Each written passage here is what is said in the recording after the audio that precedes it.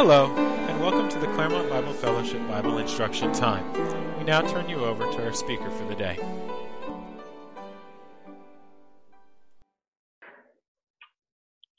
So our starting passage last week and this week, our kind of home base, and for the next time I speak in a few weeks, is going to be Luke chapter 6 and verses 12 to 16.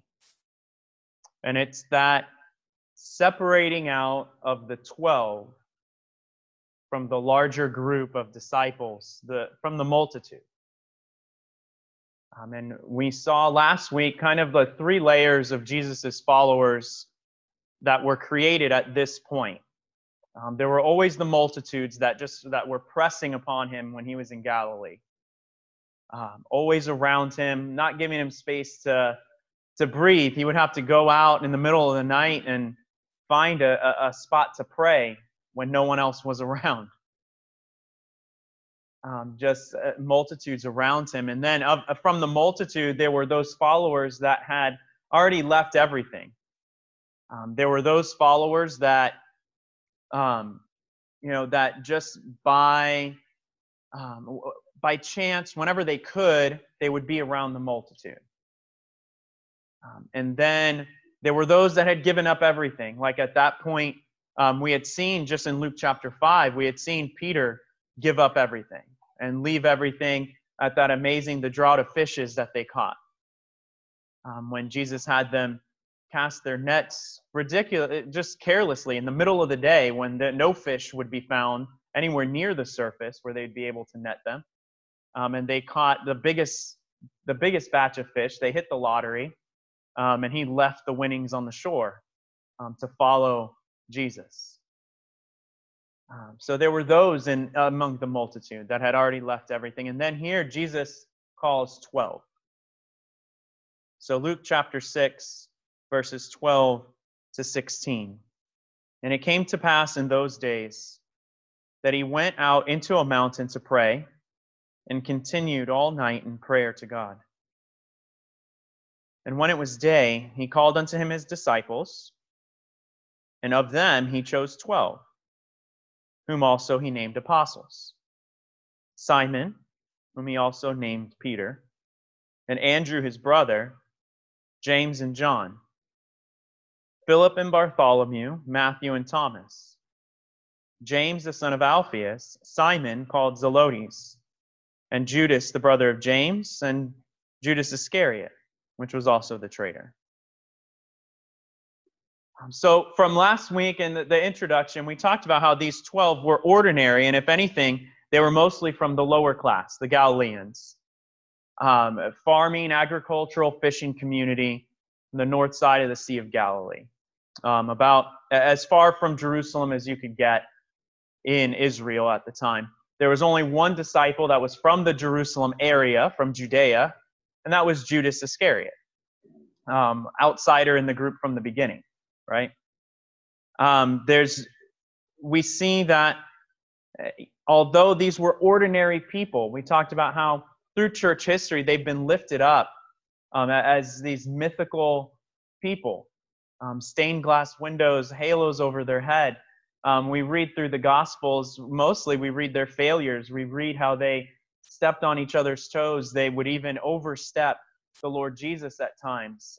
They lacked faith, and we'll talk about those things that they lacked and how Jesus became their strength. There are no intrinsically qualified people for the Lord's work.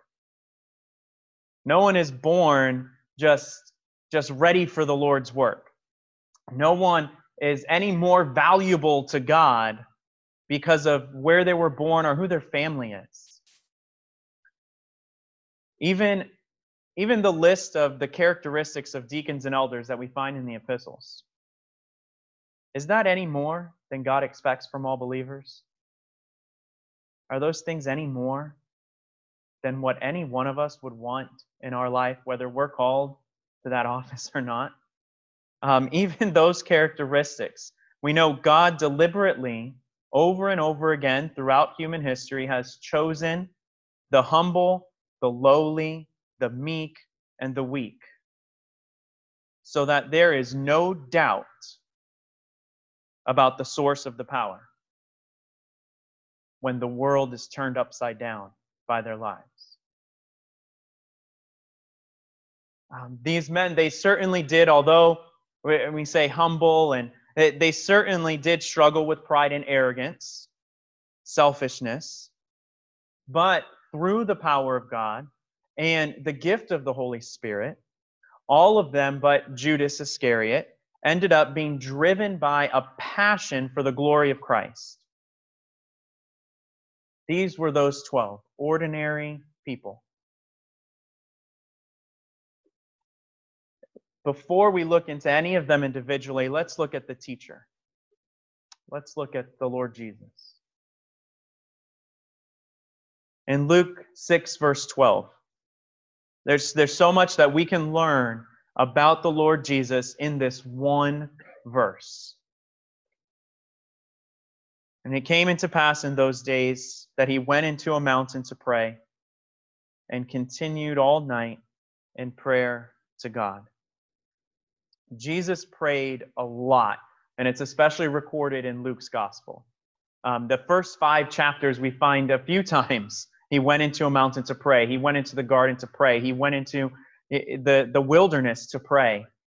He would seclude himself to pray. He did this so much that when Judas covenanted to betray him, he knew exactly where to find him. Even though Judas was missing the entire last 2/3 of the meal. He knew where Jesus would be at night in a garden praying. It was his custom. It's what he did.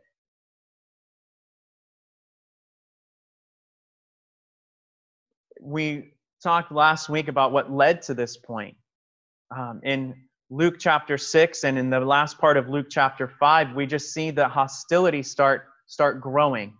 The first mention in Luke's gospel of the Pharisees and the scribes comes right within range of this passage. I think it's 5:17. We find the first mention of the chief accusers of the Lord Jesus, the Pharisees and the scribes. We mentioned last week, we're about 18 months from the crucifixion in time at this point, a year and a half. Jesus' ministry is, and he knows all things. It's about half gone. The time of his public ministry is about half gone. And there's still these huge crowds and multitudes following him, many of whom he knew the heart of men, many of whom, if he really spoke the truth, they would leave. And right now, he needs to train 12 men to carry on after he goes.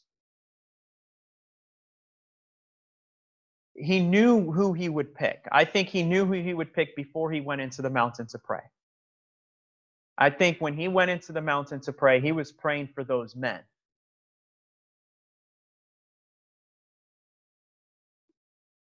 The words that it uses there, and I'll just do the last phrase of verse 12. There's a lot in the whole verse, but for time, we'll look at, and continued all night in prayer to God.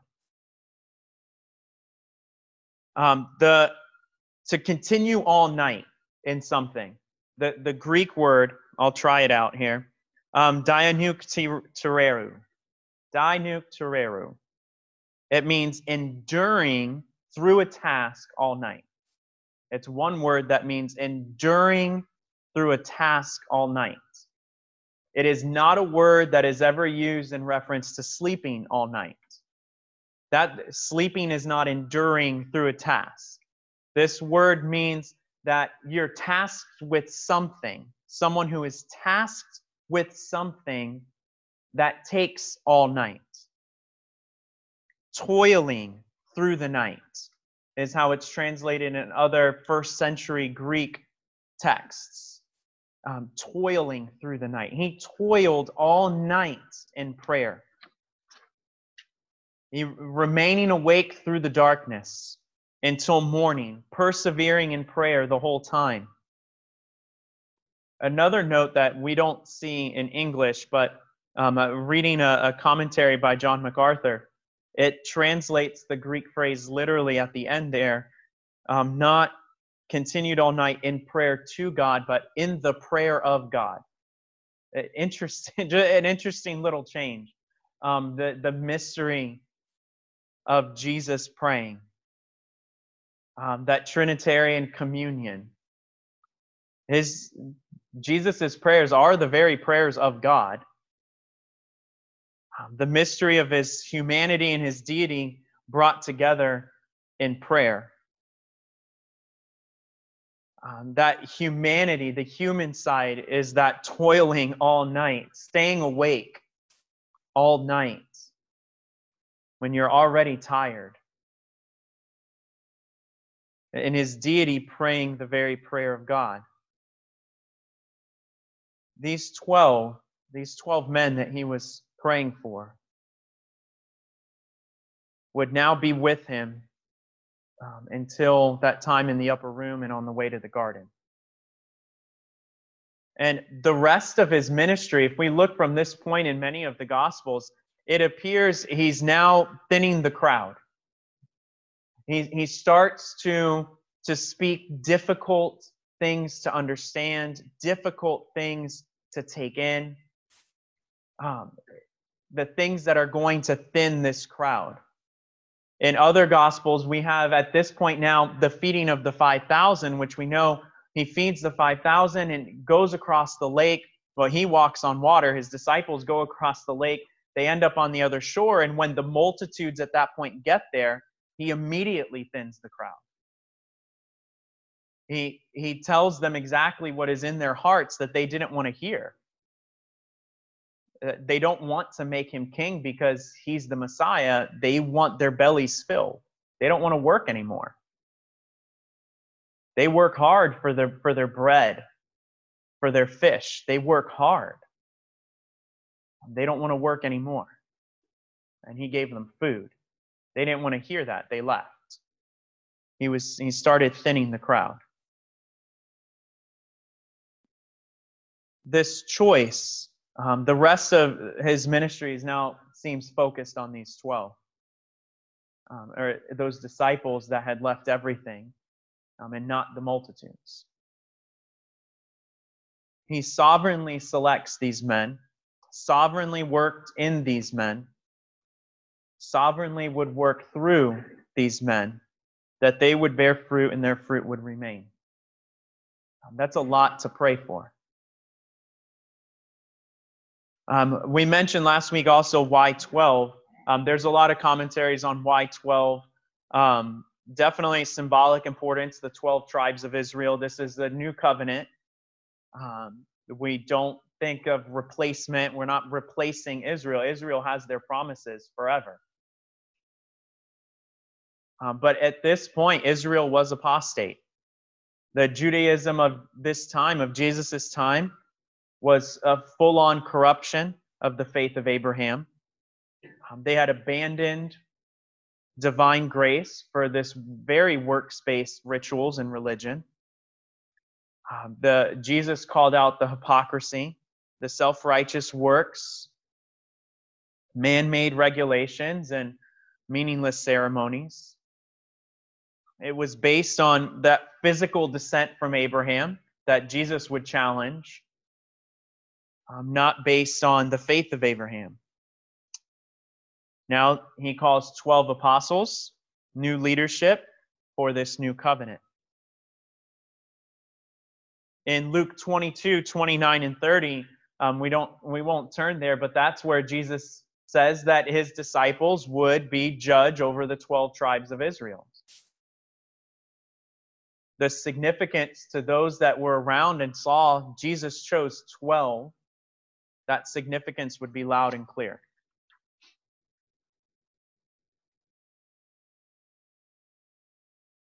Now in verse 13, it says, when it was day, he called unto him his disciples, and of them he chose 12, whom he also named apostles. The two words that get used of representatives of important people that are now a big part of Christianity, apostolo, and angelos. Apostolo conveys an ambassador, a delegate, an official representative. Angelos, where we get the word angel from, is a messenger. They're different stations, different offices. Apostolo actually had, and obviously we know it's a transliteration of the word. We get apostles. They didn't bother making a new English word, but there was an Aramaic word, and the Aramaic word was shaliah. The shaliah was an official representative of Jesus' time. It was used of a proxy for the Sanhedrin. We know Israel was a big territory, and people popped up all the time that would claim to be Messiah. And those 70 people couldn't go everywhere whenever someone claimed to be the Messiah. They would send a proxy. They would send a shaliah. And the shaliah had, if there was any religious dispute of any kind or a dispute of the law, the Sanhedrin didn't want to leave their comfortable homes around Jerusalem. They would send a proxy, someone they were training in their place, but they had all the powers of the whole Sanhedrin. The other traditional writings and oral traditions, the Mishnah, recognized the role of the shaliah. It was in there. And it defined the shaliah as the one who is sent by the man is as the man himself. The shaliah. And they would have recognized in that day that Jesus was choosing them to be shaliyahs for himself. When he sent them out, they were representing him. They weren't messengers. They were doing his work. Now the task.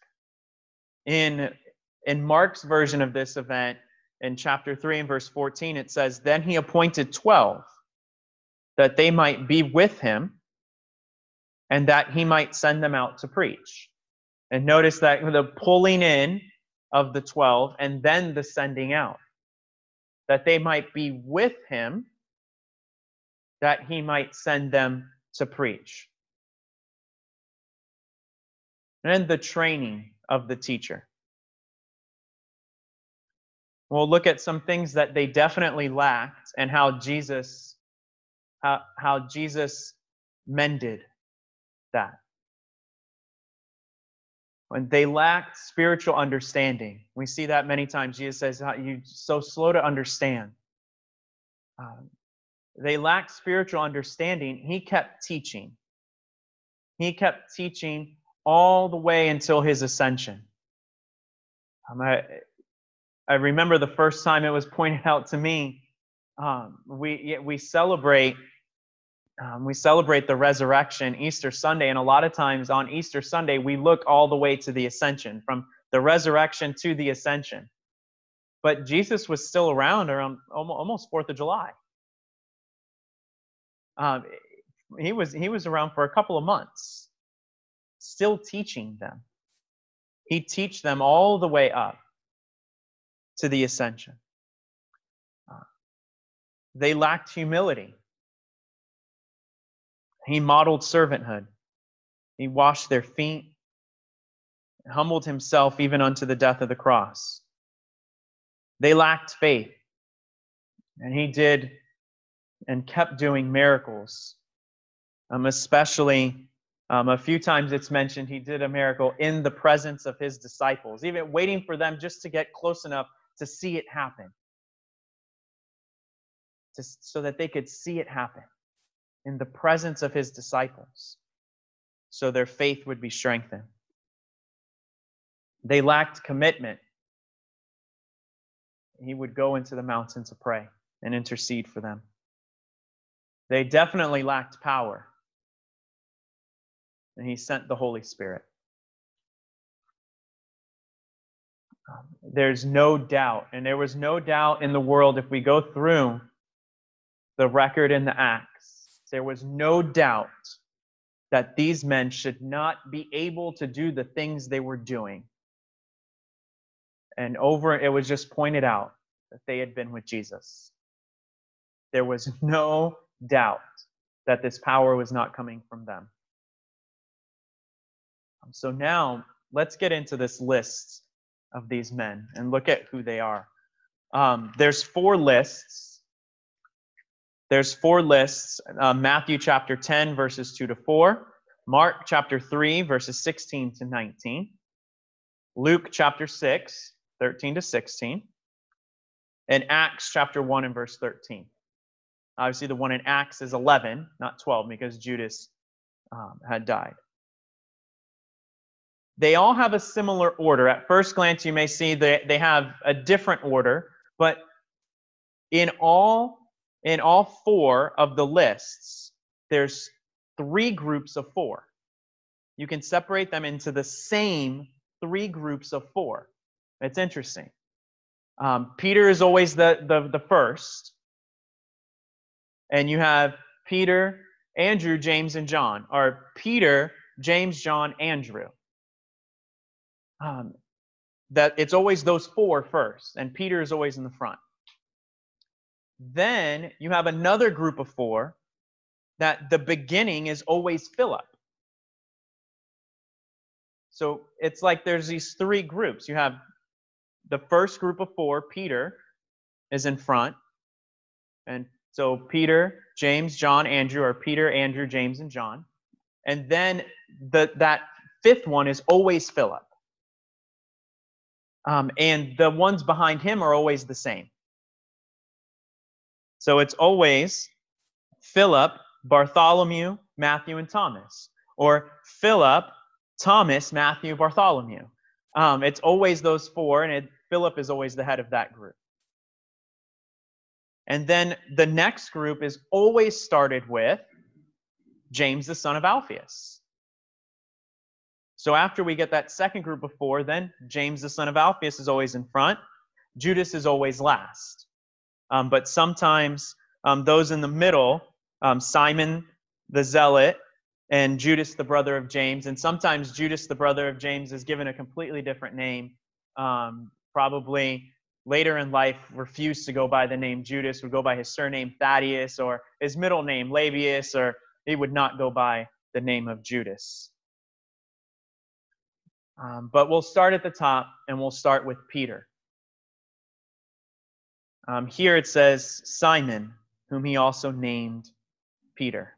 Simon was a very, we know the name Mary for a woman was very common.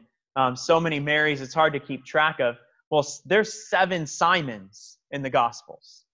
Just in the Gospel accounts, there's 7 Simons. The Lord gave this one a new name. But he didn't just call him a new name. He gave it to him. No one had called him Peter or Cephas before the Lord did. It wasn't a nickname that he already had. The Lord gave it to him. And the also shows something as well. It says, whom he also named Peter. Sometimes he called him Simon. And when he was really, really, really rebuking him, he called him Simon Bar-Jonah. He went all the way back to the beginning, before he met him. So we've heard it a lot that Peter means rock, Cephas means rock. Jesus gave him this name at their first face-to-face meeting in John 1:42. The first face-to-face meeting with Jesus. Jesus says, Simon Bar-Jonah, you will be called Cephas. I'm going to call you Peter. I'm going to call you the rock. Who was Simon Bar-Jonah? Simon Bar-Jonah, from what we can gather, was brash, vacillating back and forth. He was that vacillating man, tossed to and fro, undependable, rush into things. We can see when Jesus would call him Simon, he rushed into something. He would be the first one in and the first one out. He would be leading the charge, but the first to retreat. No great promises we see him make and no follow through. Cephas, or Peter, is who he should be. It's who Jesus knew he should be. And it's a really good study to look at when Jesus calls him Simon and when he calls him Peter. The gospel writers go back and forth. John, his best friend and business partner who knew him forever, he pretty exclusively in his gospel calls him Simon Peter. John sees both sides of him all the time. He sees that natural man and he sees the spiritual man. He's his best friend, his confidant, his business partner. You know, it's interesting. In the first few chapters of Acts, we see Peter and John working together. 0 words recorded of John. They walk everywhere together. No words of John recorded. Peter does all the talking when they're together. I came across a story. This whole nickname thing reminded me of something that I had heard in the 1980s Los Angeles Dodgers. They had a pitcher, Orel Hershiser. Tommy Lasorda was their manager, and he caught a glimpse of Orel Hershiser in spring training one year when Orel was just a young man in the minor league system. And he saw the power that he threw with and the accuracy. They saw that pinpoint. He could paint the corners of the plate. But he would seemingly just give in to hitters too often. Tommy Lasorda nicknamed him affectionately Bulldog because he was anything but a bulldog. But Tommy Lasorda kept calling him the Bulldog. And eventually Orel Hershiser became the Bulldog, where he would mow down hitters. He would never give in to a hitter. The more Tommy Lasorda called him Bulldog, the more Orel Hershiser acted like a Bulldog. Another interesting fact about Orel Hershiser, he was World Series MVP. On a late night talk show, they pointed out, they showed some images of him, the video of him, and the host said, "You're talking to yourself. What are you saying to yourself?" And he responded, he said, "You probably wouldn't know. You've heard how great thou art. It's a hymn, and I just always sing it to myself when I'm on the mound, just to remind me of who's really in charge, who really controls things." Just an interesting note about Orel Hershiser. But in the same way, Tommy Lasorda molded Orel Hershiser into the pitcher he wanted him to be through a nickname. The Lord Jesus could just gently chide or commend Simon Peter by using just one of those names. 2 contexts that the gospel writers, apart from John, 2 contexts in which they use Simon. Always when talking about his house. Always when talking about the secular things. His house, his family. When it mentions his mother-in-law, it's Simon's wife's mother. When it talks about his business, how John was partners with Simon. Also, that the natural man, Simon's things. Just that natural, secular man. And then we also see the unregenerate Simon. In Luke chapter 5 and verse 5, just before this, when they're in the boat and they're complaining, in Luke chapter 5 and verse 5, we see Simon. Before they let down their nets, he was Simon. It says, "And Simon answering said unto him, Master, we've toiled all night, have taken nothing. Nevertheless, at thy word, I will let down the net." But then in verse 8, it's when Simon Peter saw it, he fell down at Jesus' knees, saying, "Depart from me, I'm a sinful man, O Lord." At the beginning of the same story, they call him Simon. He's in unbelief. I'll do it, but I don't really know what you're asking me to do here, Lord. But when he sees it and he believes, now he's Simon Peter. I mentioned how John always calls him Simon Peter. In his second epistle, he introduces himself as Simon Peter. Jesus' nickname for him became his surname. He just took it on. On the shore in John 21, though, Jesus calls him Simon Bar-Jonah all 3 times. But a few weeks later, in Acts, it's Peter who stands up to preach at Pentecost. He is undoubtedly the leader of the disciples, of the apostles, of this group. Undoubtedly the leader.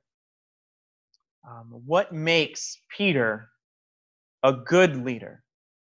What did the Lord Jesus mold in him? That the natural man, Simon, it was weakness.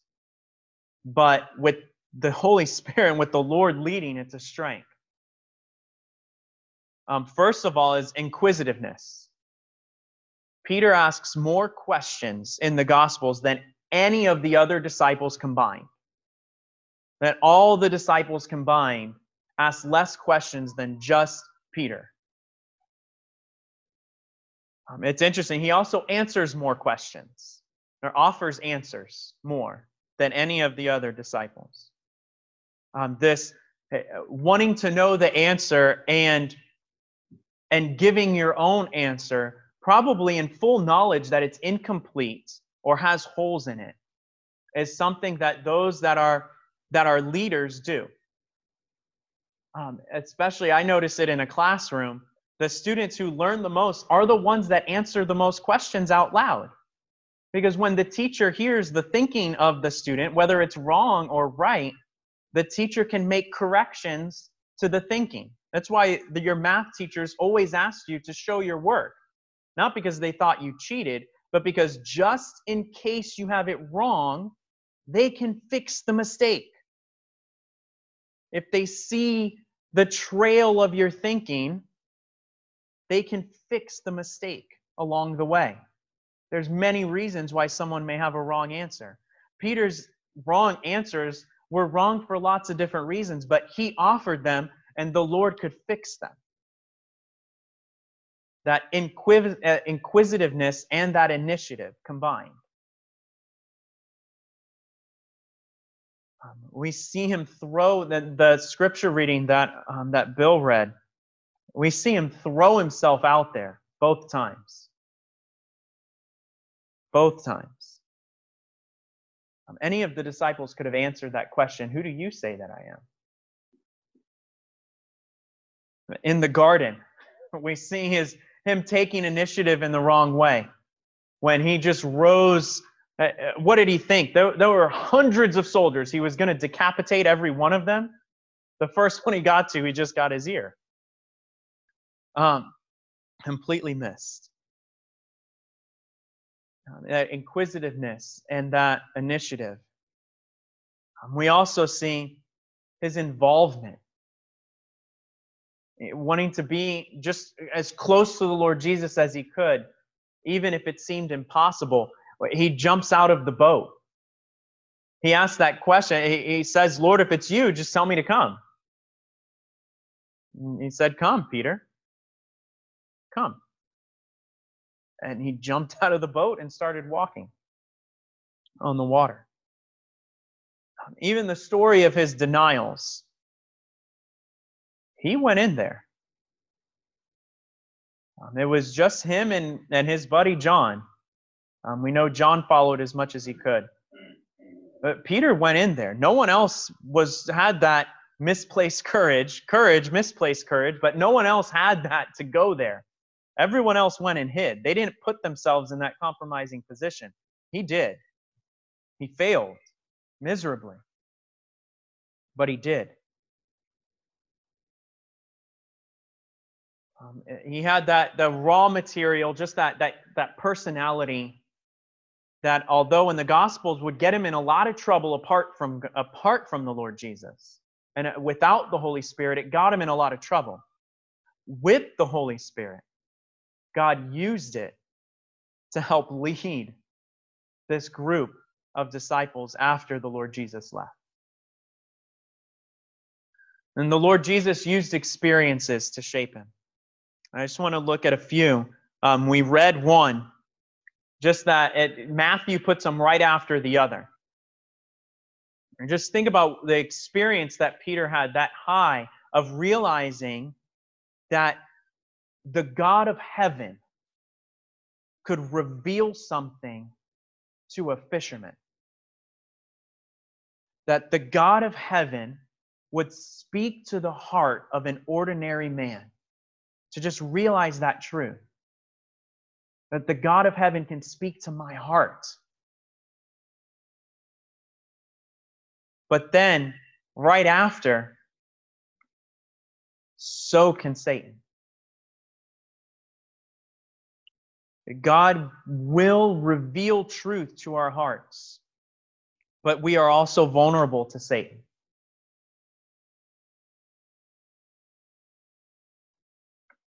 On the night of Jesus' arrest, he realized that all the promises that he made and all his efforts to follow Jesus where Jesus told him he shouldn't follow, all that effort cannot keep one from failing. What could have helped? Watch and pray. Watch and pray. So we'll look at some of those. His character. How did the Lord shape his character through these experiences? I do want to turn to one of these stories, and it's in Matthew chapter 17.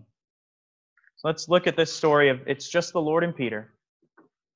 Matthew chapter 17.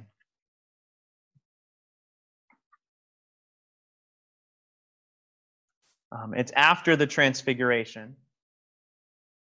This one is just the Lord and Peter. And it starts Matthew 17 and verse 24. When they were come to Capernaum, they that received tribute money came to Peter and said, Doth not your master pay tribute? This is the temple tax. Verse 25, he said, yes, but maybe a little unsure. He volunteered an answer, but a little unsure. And when he was coming to the house, Jesus, the King James says, prevented him. Better reader translation saying, before Peter could even ask him, before Peter could make sure that he was right, Jesus prevented him, saying, What thinkest thou, Simon? And he called him Simon. This question, unsure of who your Lord is, Simon. Of whom do the kings of the earth take custom or tribute? Their own children or strangers? Whose house is the temple? Whose house is it? It's the Lord's. Who is Jesus? The Son of God. Do princes pay taxes? No. Right? Of whom do the kings of the earth take custom or tribute? Of their own children or of strangers? Peter saith unto him, Of strangers. And Jesus said, Then the children are free. Notwithstanding, lest we should offend them, go thou to the sea, cast a hook, take up a fish that first comes up. When you've opened his mouth, you will find a piece. You will find a piece of money. Take and give unto them for me and thee. So there was a certain coin that would have paid. I think it was like 2 of something. I didn't write down the currency, but it was 2 of something was the temple tax. There was a coin for 4 of that thing. So there could have been 1 coin in that fish's mouth. And actually that type of fish is now renamed St. Peter's fish. If you were to go to the Mediterranean, that kind of fish is called St. Peter's fish. It's the only fish that they would have caught that you can catch just on one cast with a hook. So it's probably the fish that he would have caught to bring this up. that would have this piece of money in it, that could have paid the temple tax for him and Peter, for the Lord Jesus and for Peter. It's clear that the Lord Jesus could have opted out of this temple tax. Jesus leads Peter to have that understanding. Heavenly authority could have caused Jesus to opt out. He was not obligated to pay it. The miracle demonstrates to Peter Jesus' absolute sovereignty over the entire world. That he would lead a fish in the Sea of Galilee. He would lead out of that lake that was their livelihood, the single fish in the lake that had swallowed this coin, lead it to Peter's baited hook. The sovereignty of the Lord Jesus to do this. Definitely the very Son of God still pays the temple tax. Human submission. Peter explains it in 1 Peter 2, 13 to 18. And we know that submission to earthly authority.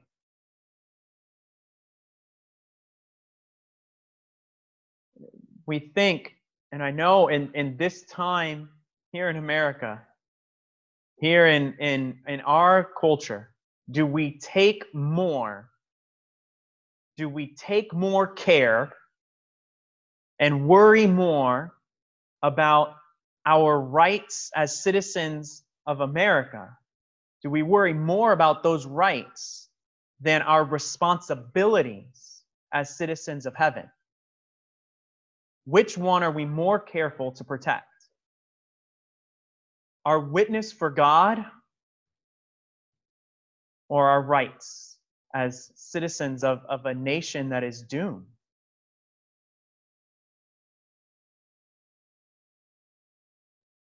We should take more care for our responsibilities as citizens of heaven. The Lord Jesus did. The Lord Jesus paid a temple tax for his own house. The Lord taught him restraint. We see that whole night in the garden, from the garden to the courtroom, Peter lacked restraint in his words, in his actions. We sing the song, "Be careful, little mouth, what you say." He didn't. "Be careful, little feet, where you go." He didn't. He went where Jesus told him not to go. He said the things the Lord Jesus told him not to say. He just did everything wrong. And then when he should have pushed forward, when he should have stayed up to pray, he fell asleep. And the Lord Jesus called him out specifically for sleeping. Called him Simon. Just reading through that whole Simon and Peter thing, every time now I read the Lord call him Simon, I cringe for it. I cringe for Peter.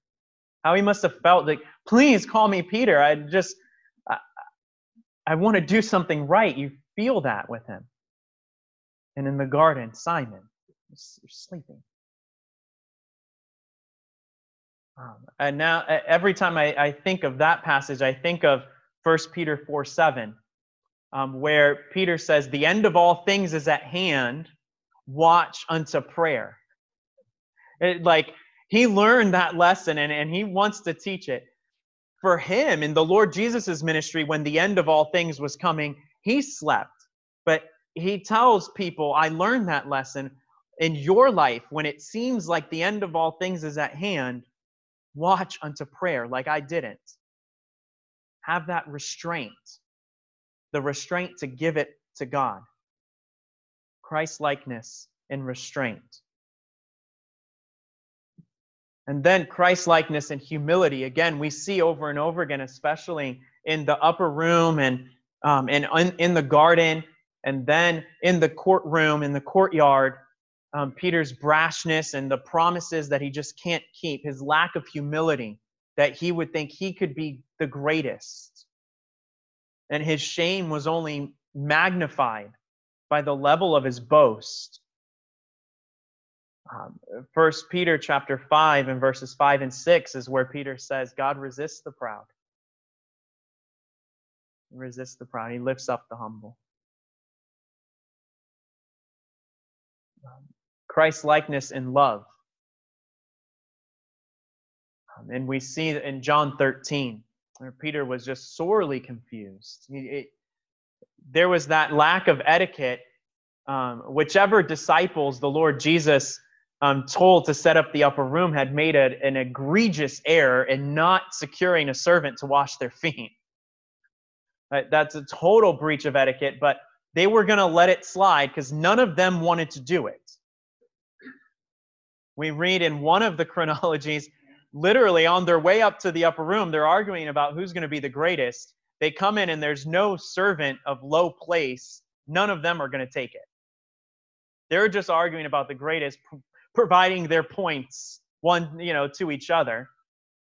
Andrew, I don't think he's not necessarily a boastful one, but he could have said, I brought that little boy to the Lord Jesus with the 5 loaves, and I brought him. At least I had faith to bring him. Right? And Peter thinking of all the things he could boast about, and maybe Judas, he trusts me with the money bag. Arguing about who's greatest, they get to the room and there's no servant to wash the feet. And lo and behold, who does it? The one that they're saying they're going to be the right hand to. Their king. And Peter says, you're not going to wash my feet. Probably feeling shame now. Peter feels those big emotions, feeling shame that he didn't think about doing this. You won't wash my feet. And then Jesus says, I have nothing to do with you. And he goes the other extreme. Wash everything then. You don't need that. And Jesus literally says, there's only one person in here who needs that, but he's not going to ask. Speaking of Judas. You're not all clean, not all of you. But that love that Jesus wanted Peter to have isn't that boastful kind of love. Isn't the songwriting kind of love. Isn't the kind of love that makes these grandiose promises. It's love that serves. Love that serves. Later in John chapter 13 is where Jesus says, they'll know you're my disciples by your love for one another.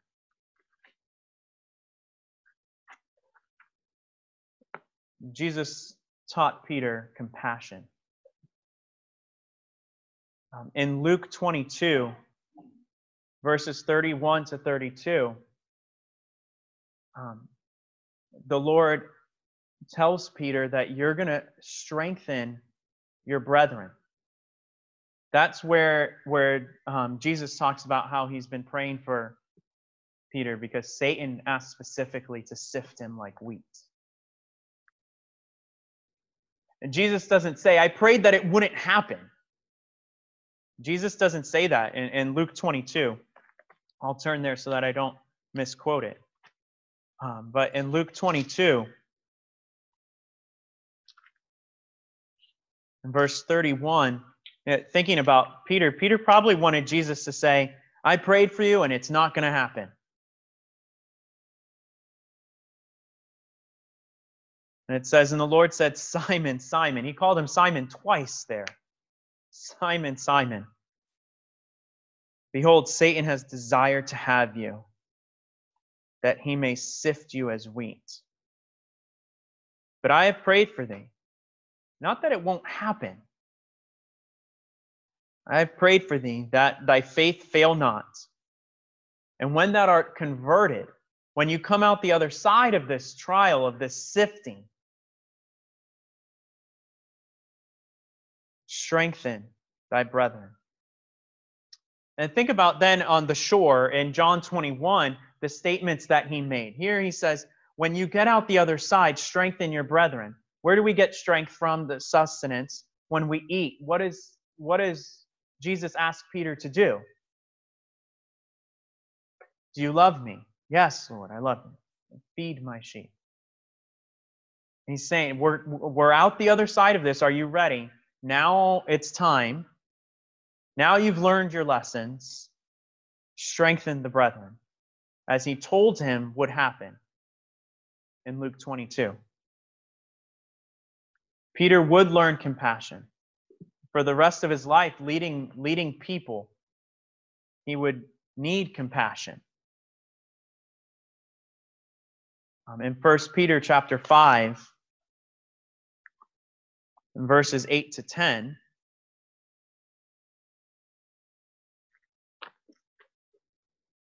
we see this compassion.